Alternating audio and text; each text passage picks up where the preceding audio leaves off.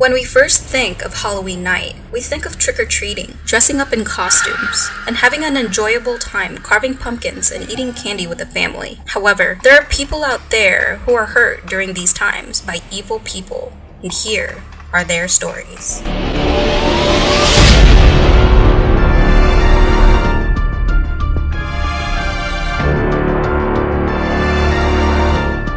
The Lisk Family Murders. On the year 2010, Halloween happened to fall on a Sunday. 16-year-old Devin Griffin, just like every single Sunday, he woke up early to get ready to head to church. That weekend, he was staying at his father's home, and just before church around 9:30 a.m., he decided to stop by his mother's home to grab another shirt, so he had a spare to change into. When he went inside, the first thing he saw was his stepbrother BJ greeting him in an odd, happy mood, which was again, very odd. You see, BJ and Devin did not get along. In fact, they didn't even like to talk to each other. BJ then asked him how long he'd be gone. Devin responded. After church, Devin was dropped off at home and played video games for a good while. At this time, BJ was nowhere to be found, and the house was quiet. Almost too quiet. So with the eerie sound of complete silence, Devin thought that he'd wake everyone up since it was already 1:30 p.m. at that point. He raced towards the master bedroom where he saw his mother and stepdad still in bed underneath their blankets. Devin began talking, hoping to wake his parents up, but when he didn't get a response, he pulled down the cover to reveal the horror. He found his parents dead, and unfortunately, so was his other brother. The 24-year-old BJ Lisk shot his own father 5 times in the head, turned a gun and killed his stepmom before using a claw hammer to bludgeon his brother to death. Devin's brother BJ was later found by the authorities, hidden inside their family cabin. He was sentenced to life in prison. The murder of Lisa Ann French. Halloween night back in 1973, 9-year-old Lisa Ann French, dressed as a little homeless man, went trick-or-treating at around 6 p.m.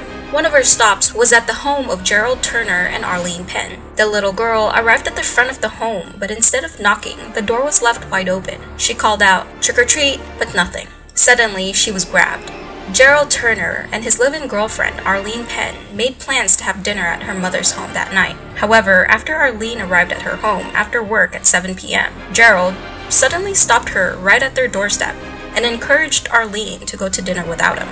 Arlene did not think twice and went on her way to her mother's home. But suddenly, before going too far, she realized that her mother was not going to be home for over an hour if she kept driving. Arlene decided to go back home to Gerald, spent an hour with him in the downstairs living room before going back out an hour later. After dinner, Arlene arrived back home at 11 p.m. At the time, Gerald was still awake, and that the blankets that was supposed to be made on their bed was somehow laying on the ground, bunched up in the laundry room. Arlene once again disregarded it and went to sleep.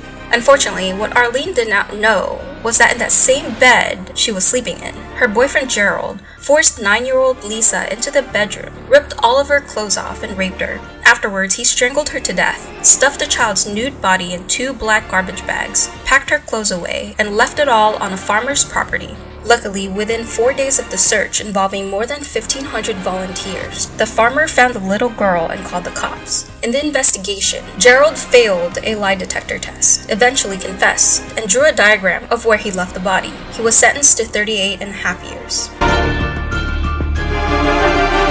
The murder of Taylor Van Dyst.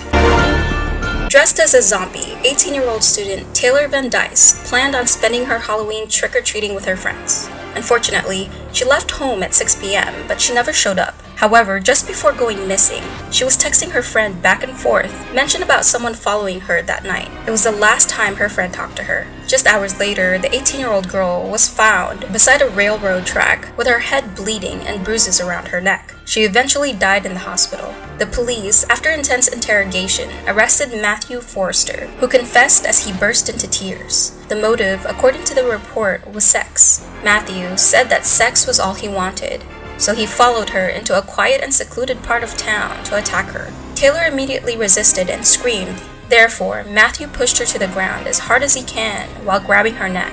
He then bludgeoned her with a flashlight and hit her head down on a metal pipe. After it all, Matthew left Taylor in the dirt and the coward fled, only to be brought back in tears. Matthew was convicted and received a life sentence. The murder of Peter Fabiano.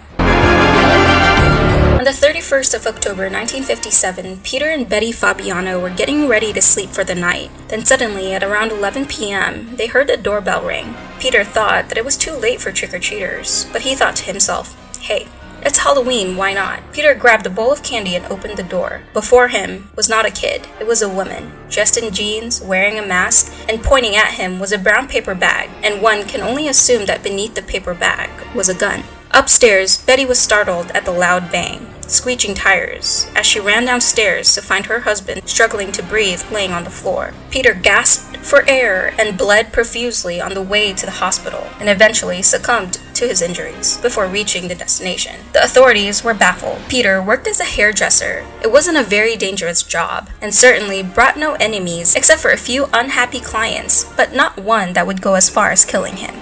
As they widened the investigation, a picture was slowly being painted. Just 2 weeks after the murder of Peter, authorities brought Joan Rebel in for questioning, who was a 40-year-old woman who randomly lied to the police about her whereabouts on the night of the murder. Unfortunately, despite the obvious suspicious activities, they had to let her go due to the lack of evidence. Then, just a month later, a tip came in that directed the authorities to a locker that was rented in a local department store. Inside it was damning. They found the .38 caliber revolver that matched the exact bullet that was lodged right under Peter's heart. It belonged to a children's hospital worker named Goldine Pizer. She had zero connections to Peter Fabiano, but the police went on to interrogate. Suddenly, she began to confess. Turned out that Goldine and Joan were in a sexual relationship, and for the duration of months, Joan told Goldine a tale of a man named Peter who Joan described as pure evil. Joan went on to tell false horror stories of Peter, which were simply not true. The stories were about severe abuse dealt on Betty, his wife, and it did not take long for Goldine to hate this made-up man that Joan claimed to be Peter. The two, Joan and Goldine, decided to kill Peter. With Joan's money, Goldine bought the gun, drove to the home to commit the unthinkable act. Though it seemed completely random, it truly wasn't. There was a motive. It turned out that Joan was sleeping with Peter's wife and wanted Betty all to herself. Both Goldine and Joan were sentenced to life. The Martha Moxley murder.